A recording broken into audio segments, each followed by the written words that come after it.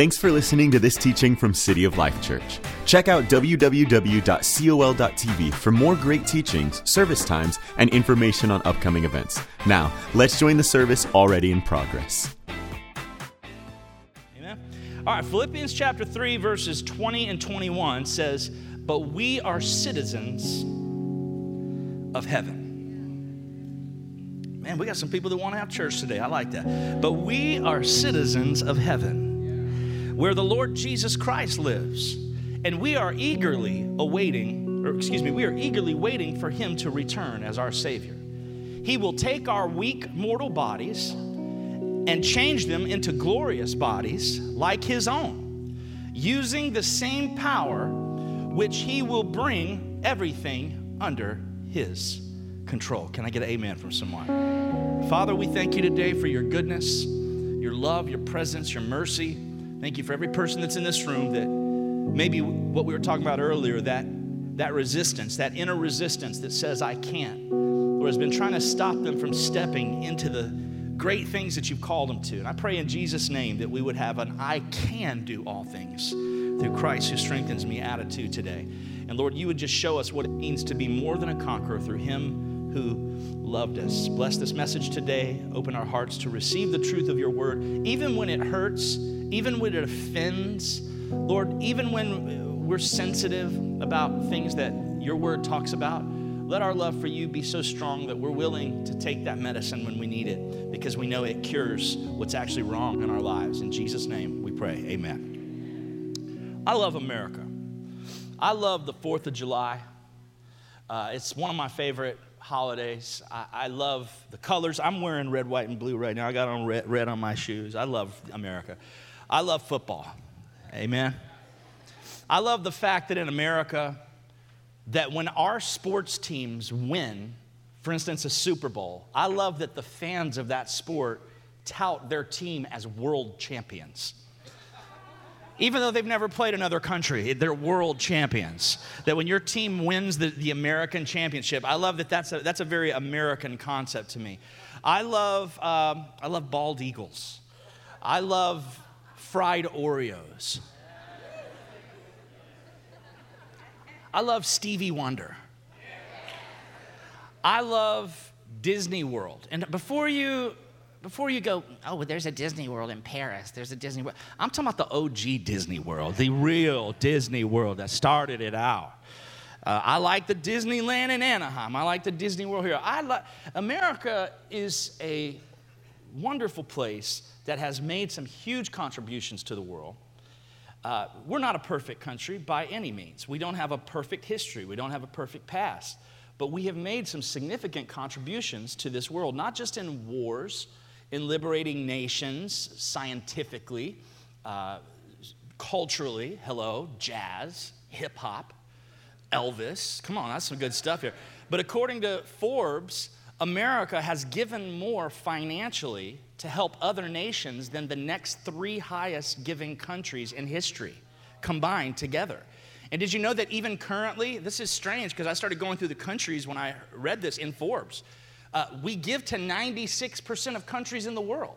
Like there are countries I'm like, they're richer than us. Why are we giving to all these other people? But America is a generous nation. But when it comes to the gospel of Jesus Christ, I want you to try to take this in for just a second.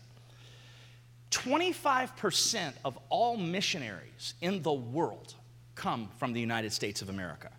25%. Brazil produces 5%, and they're second. Okay, they're second on that list. Everyone else is just a combination of all the other countries. And this is a mind-boggling statistic to me. In the year 2000, 2/3 of the world's Christians came from countries where American missionaries represented 90% or more of the missionaries in that country 100 years ago. So here's what that is saying, is that 100 years ago, when American missionaries were going to China, almost like 90% of the missionaries in China and all these places that are producing huge amounts of Christians 100 years later, after these people have poured into these mission fields, come from America. So I just want to make it known, if I haven't told you right now, I love our country. So don't let that throw you off from what I'm about to go into, okay? Because I'm trying to qualify the fact that I cried when Kyle sang Born in the USA just now, okay? I love our country. So don't mess with that, all right? But I want to get into this scripture because I think that our love for our country, just like many other different loves that we have in this life, can easily become something that is supposed to be good, but can become something that actually detracts us from being who we're supposed to be as redeemed Christians. Can I get an amen from someone? Okay, so Philippians 3:4 says this. Now, I read you the text in Philippians 3, 20 through 21, but Philippians 3:4 says, this is Paul talking. He says, before I read this real quick, let's just get this out of the way. Paul is cocky. All right, Paul is just straight up cocky. Paul knows that he's smart. He knows that he's accomplished. He knows that he has this huge list of things that he's done in life, and he has trouble do you know anyone like that has trouble not bragging on themselves about everything they do? Don't point at people, okay? You just nod your head and pretend that you're not talking about them. But Paul is like this. He says this. Listen to what he says.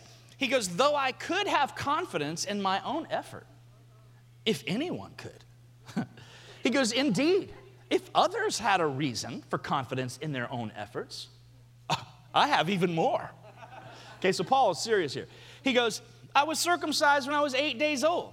I'm a pure-blooded citizen of Israel, a member of the tribe of Benjamin, a real Hebrew if there ever was one. So he's basically saying, I'm as Jewish as you can be Jewish. There has never been anyone more Jewish than me. I was a member of the Pharisees who demand the strictest obedience to the Jewish law. He says, I was so zealous or so on fire. I was so zealous that I harshly persecuted the church.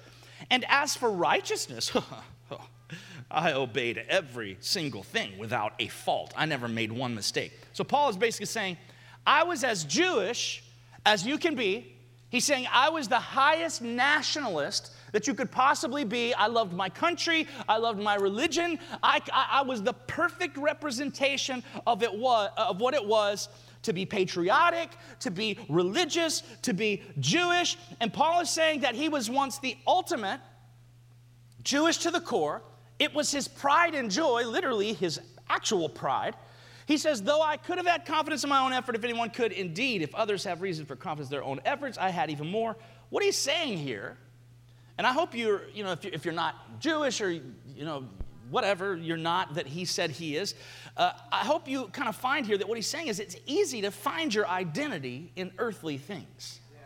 It's easy to say, this is what I am. That is what I am. This is what defines me. This is what makes me. This is what gives me my personality. And we do this all the time. I'm a Southerner. I am a New Yorican. I am a Cowboys fan. I am a Golden State fan. I'm a doctor. I'm a Democrat. I'm a Republican. I'm a Baptist. I'm a Methodist. Whatever. The list is endless. But before we start getting into all these things and ways that we identify ourselves and thinking that whatever area that we have come to the conclusion that we are is superior to someone else, look at someone next to you real quick and say, by the way, it's not. Be very careful that your enlightened mentality of things on this planet do not put you in a position mentally where you look down on everybody else that doesn't think like you. Everyone does not have to conform. Now, come on, can we at least agree with that? You say, well, are you opening up the possibility that there's people that are sitting in this room that don't think just like me? Really? Come on. Yeah, and I'm also saying that they can really love Jesus too. They can really, that's not the point. The point is not to have this kind of homogenized way of thinking where we just stamp out these different people that are all the same exact thinking. That's really not the point, and I want to prove it to you from a scriptural standpoint before you get mad. Okay? Yeah, you too. Matthew chapter 10. Matthew chapter 10. All right, check this out. This is beautiful. It says, now the names of the 12 apostles are these. The first, Simon, which is called Peter, and Andrew, his brother, and James, the son of Zebedee, John, his brother, Philip and Bartholomew, Thomas, Matthew, the tax collector, James, the son of Alphaeus, and Thaddeus, Simon the Zealot, and Judas Iscariot, the one who betrayed him. Now let's dig into a couple of these guys for a second. Let's look at Simon the Zealot. Okay, so Simon Peter, that's one disciple. Then there's a different disciple named Simon the Zealot. Well, what does the zealot mean, and why is that mentioned? I want to tell you exactly what the zealots were. The zealots were a political party. They were a literal political party who many people deemed as terrorists. They were so oppositional to the occupation of Jerusalem by Rome. They were so confrontational to that idea that they would literally kill and get into skirmishes and try to kill Roman soldiers. They hated Rome and believed that Israel should be free, should be autonomous, not under the control of someone else, which actually is probably the right thing. They probably believed in the right idea, but the ways they went about establishing what their party believed in was very, very violent. So they could not stand the Roman Empire. And as a matter of fact, anyone that was in business or did anything whatsoever that was in support of or working together with the Roman Empire, they would hate them. They would sometimes kill them. It was like, if you don't believe what we believe, we hate you. And do you know what Jesus said to this guy? Follow me. So he doesn't say, hey, let me go down the list of things that you believe. Let me go down the list of all the things that you've done. Do you know what he actually says to Simon the Zealot? He goes, follow me. Now, on the other hand, we have Matthew, the tax collector. Well, for those that are not up on the tax collecting business in Jerusalem at the time of Jesus, let me just give you a refresher course real quick. Tax collectors were completely in cahoots with the Roman government.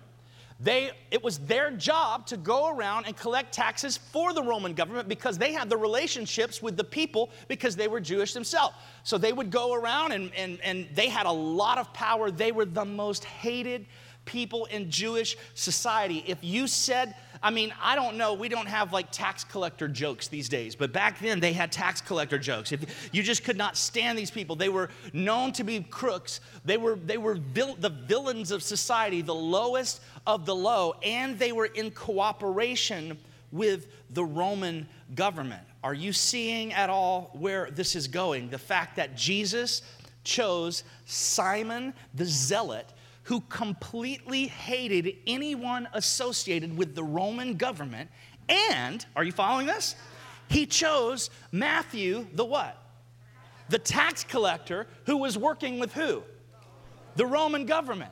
So what Jesus did is he took two people that had completely and totally different, not just different, opposing worldviews. And he goes, you guys are going to learn how to have a worldview that is so much greater than your old one that you're going to actually consider yourself brothers. You're going to call yourself brothers and co-laborers, even though your whole life has been spent hating one another. And can I just submit something to you real quick? This is what happens when we receive the true gospel of Jesus Christ. When we receive the true gospel of Jesus Christ, the power of the Holy Spirit expands our capacity. It changes our identity. It changes our worldview. It changes what we believe is important to us. Paul goes on to say in our text scripture from Philippians chapter 3, he says, I once thought all these things were valuable. He says, at one time, I thought all these things that I was just bragging about from my past, I thought they had value. I thought they were what gave me my identity. I thought they were what was important in this world. But he said, now I consider them worthless. Come on, this is going to be hard to say. This is going to be hard to say, but let me just tell you something. Look at someone next to you. And don't say it until you mean it. We might be here for an hour. Look at someone next to you and say, I consider everything from my past worthless. Tell them, say it. Come on, look at them again, say, now that I know Jesus, all that is worthless. Can you really say that? Can you really say that today? Can you really say that? It means you got to check all your worldviews at the door. You got to leave them there. When you come to Jesus, because Jesus goes, hey, Simon the Zealot, meet Matthew. Matthew's a tax collector. Hey, Matthew, meet Simon the Zealot. He likes to kill people like you. It's like, oh. He's like, now y'all hang out and just follow me and do whatever. And you know what's crazy is these guys not only died for Jesus, but they died with one another. They died fighting together for the faith. They believed in something so strong that was so much greater than what they believed in before. They traded something for something greater. Can I get an amen from someone today? Paul says, these old things are worthless to me. He goes, everything else, here's the key, when compared with the infinite value of knowing Jesus Christ, my Lord. For this sake, I have discarded everything else, counting it all as garbage, so that I could gain Christ and become one with him. I want to become one with Jesus today. Look, I got a lot of things about me that I could just go this direction or I could go this direction. Oh, this is what I am. This is what I believe. And I tell you guys all the time, don't be so worried about what I think or what I believe. What's your opinion on this? They have no more value than the things that you believe or this person sitting next to you. They have no more value in an eternal sense. They're not more important in an eternal sense. Everyone's got opinions on things that they think. I don't think that you actually have to be a Cowboys fan to go to heaven. Well, actually, that's not true. You probably to go to heaven. No, you don't have to be a Cowboys fan to go to heaven. You don't. Those are just opinions. Sully's clapping because you're a Patriots fan. Stop. I don't want to hear that anymore. I'm so sick of you celebrating the Patriots. It's not fair.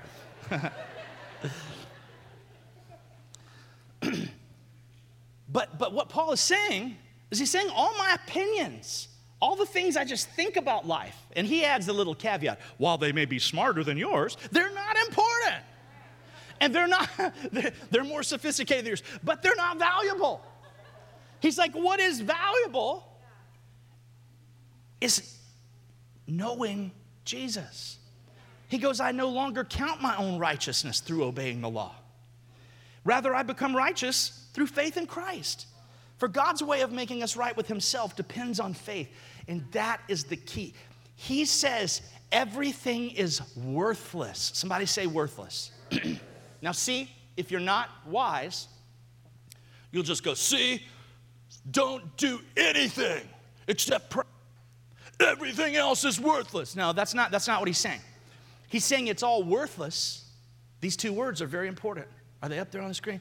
They're all worthless. Read those next two words after worthless. Ooh. Everything is worthless when compared. He's not saying they don't have value. He's saying they're worthless when compared. Let me tell you something. Orange $500 bills have a lot of value in Monopoly when you land on Boardwalk and you owe someone $2,000. They have a lot of value. But let me tell you when they don't have value. When you're trying to pay your mortgage.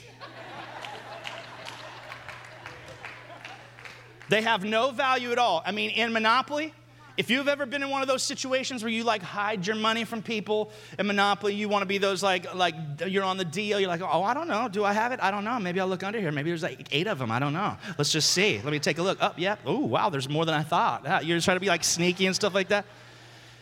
I mean, they may have great value. Like, if you're one of these people that hide money and you like look and you don't see anything, but you pull it up and there's like 3 orange and you're like, oh my gosh, so much value.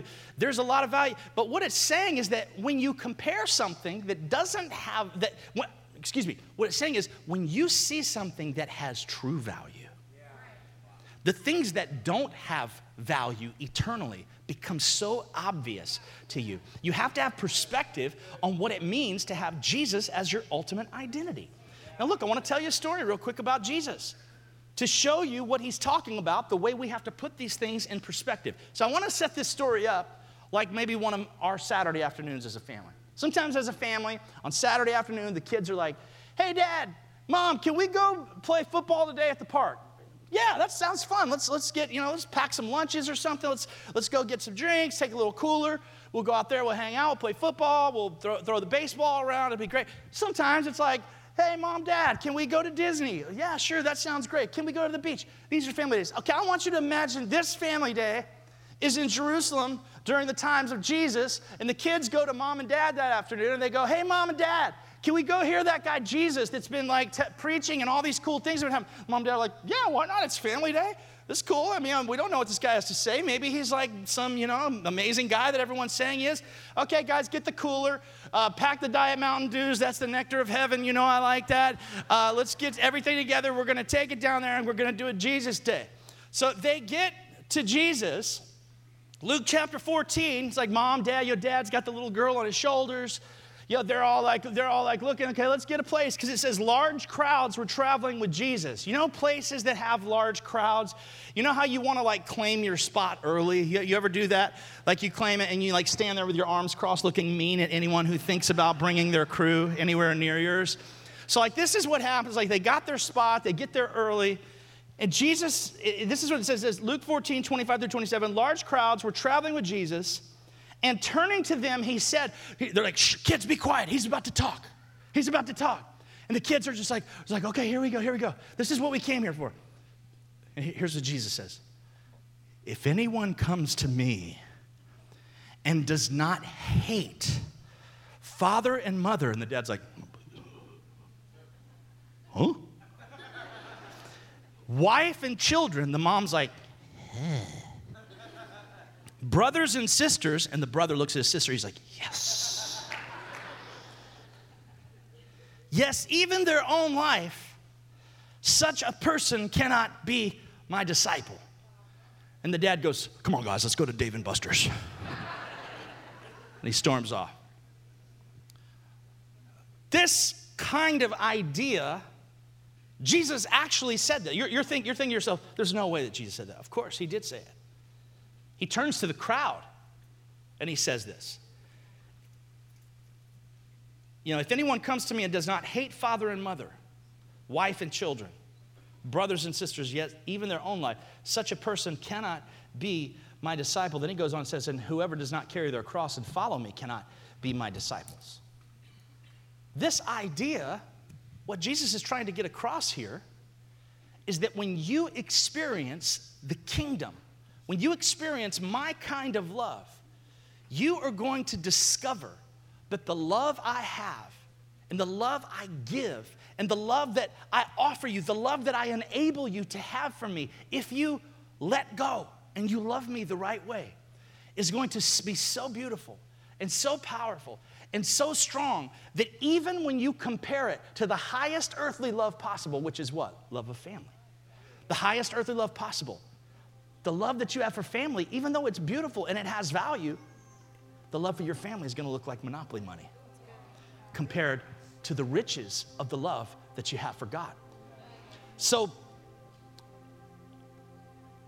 Paul goes deeper, about knowing this love. And he goes, I want to know Christ. I want to experience his power. I want to suffer with him. I want to share in his death so that in one way or another, I'll experience the resurrection from the dead. He said, I haven't figured all this stuff out yet. In verse 12, he goes, but I'm pressing on toward the mark for the prize, the high calling of God in Christ Jesus, the perfection for which Jesus Christ first possessed me. He goes, I haven't achieved it. Forgetting the past, looking forward to that, what's ahead. I press toward the mark for the prize for the heavenly prize for which God through Christ Jesus is calling us. He goes, let us agree on these things. We must hold on to the progress we've already made. Dear brothers and sisters, pattern your lives after me. Learn from those who follow our example. What example? A change of allegiance from what you used to love to a new life. He's saying, follow after me. I was the ultimate example of someone who had this established worldview, and I traded it all for a better one. My old life, when I view it again, it's worthless compared to what I have now. Then he goes on to say, I've told you before, and I say it again with tears in my eyes, that there are many whose conduct shows that they're enemies of the cross of Christ. They're headed for destruction. Their God is their appetite. They brag about shameful things. They think only about this life here on earth. I hope life is about more than the colors of my clothes. I hope life is more than just songs that are sung, or the kinds of food that I like to eat at the fair, or a sport that I watch on TV with my family, or a holiday that I celebrate, or just a place that I happen to be born. I'm not trying to devalue patriotism. I'm not trying to devalue those things. I'm saying I hope that life is so much more than just some of these little things that people want to define their very lives by. And here it is. Here's the way it closes. He goes, but we, somebody say we. We are citizens, not of Jerusalem, not of Israel, not of St. Cloud and Kissimmee, not even of the United States of America, and it's my favorite country. No. We're citizens of heaven. We're citizens of heaven where the Lord Jesus Christ lives. And we are eagerly awaiting for him to return as our Savior. Not we will be citizens of heaven. Your citizenship changed the day you met Jesus. You became a citizen. So when you look at your passport and it says citizen, down on the inside before you write USA or Puerto Rico or whatever the country is that you're actually a citizen of. DR, I'm not sure what it is. But all I know is that down on the inside, when you put your hand there, you need to go, actually, I'm a citizen of heaven, but whatever.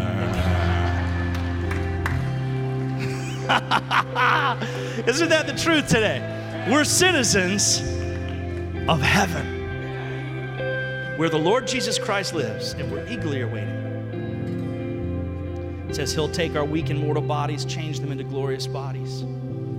Acts 17 says he made us from one blood,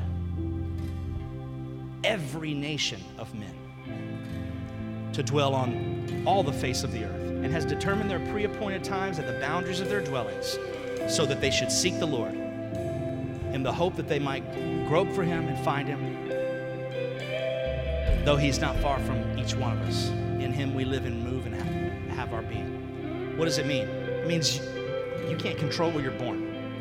People are born all over the place. But it does say that we're made from one blood. And it does say that in the book of Revelation that people are going to be worshiping God from every nation. So nations are not the important thing. They're not the ultimate thing. So what does all this mean? Galatians 3 tells us there's not Jew nor Greek, slave, free, male, female. You're all one in Christ Jesus. So if you know, these things don't define us, as it clearly says they don't in Galatians. What does all this mean? Does it mean to love your family less? No. It means love Jesus more. You actually can't properly love your family until you understand the love of Jesus. Does it mean to love your country less? Is the point of this today that you go out of here and you go, I'm taking these red, white, and blue shoes off? No. It doesn't mean love your country less. It means love Jesus so much more than your country. That your love for him is solid gold compared to the monopoly money of anything else in this life. This concludes the teaching. If you'd like to support what God is doing here at City of Life, click on the Give button at www.col.tv or text a dollar amount to the number 855-997-6900. We hope you'll join us again.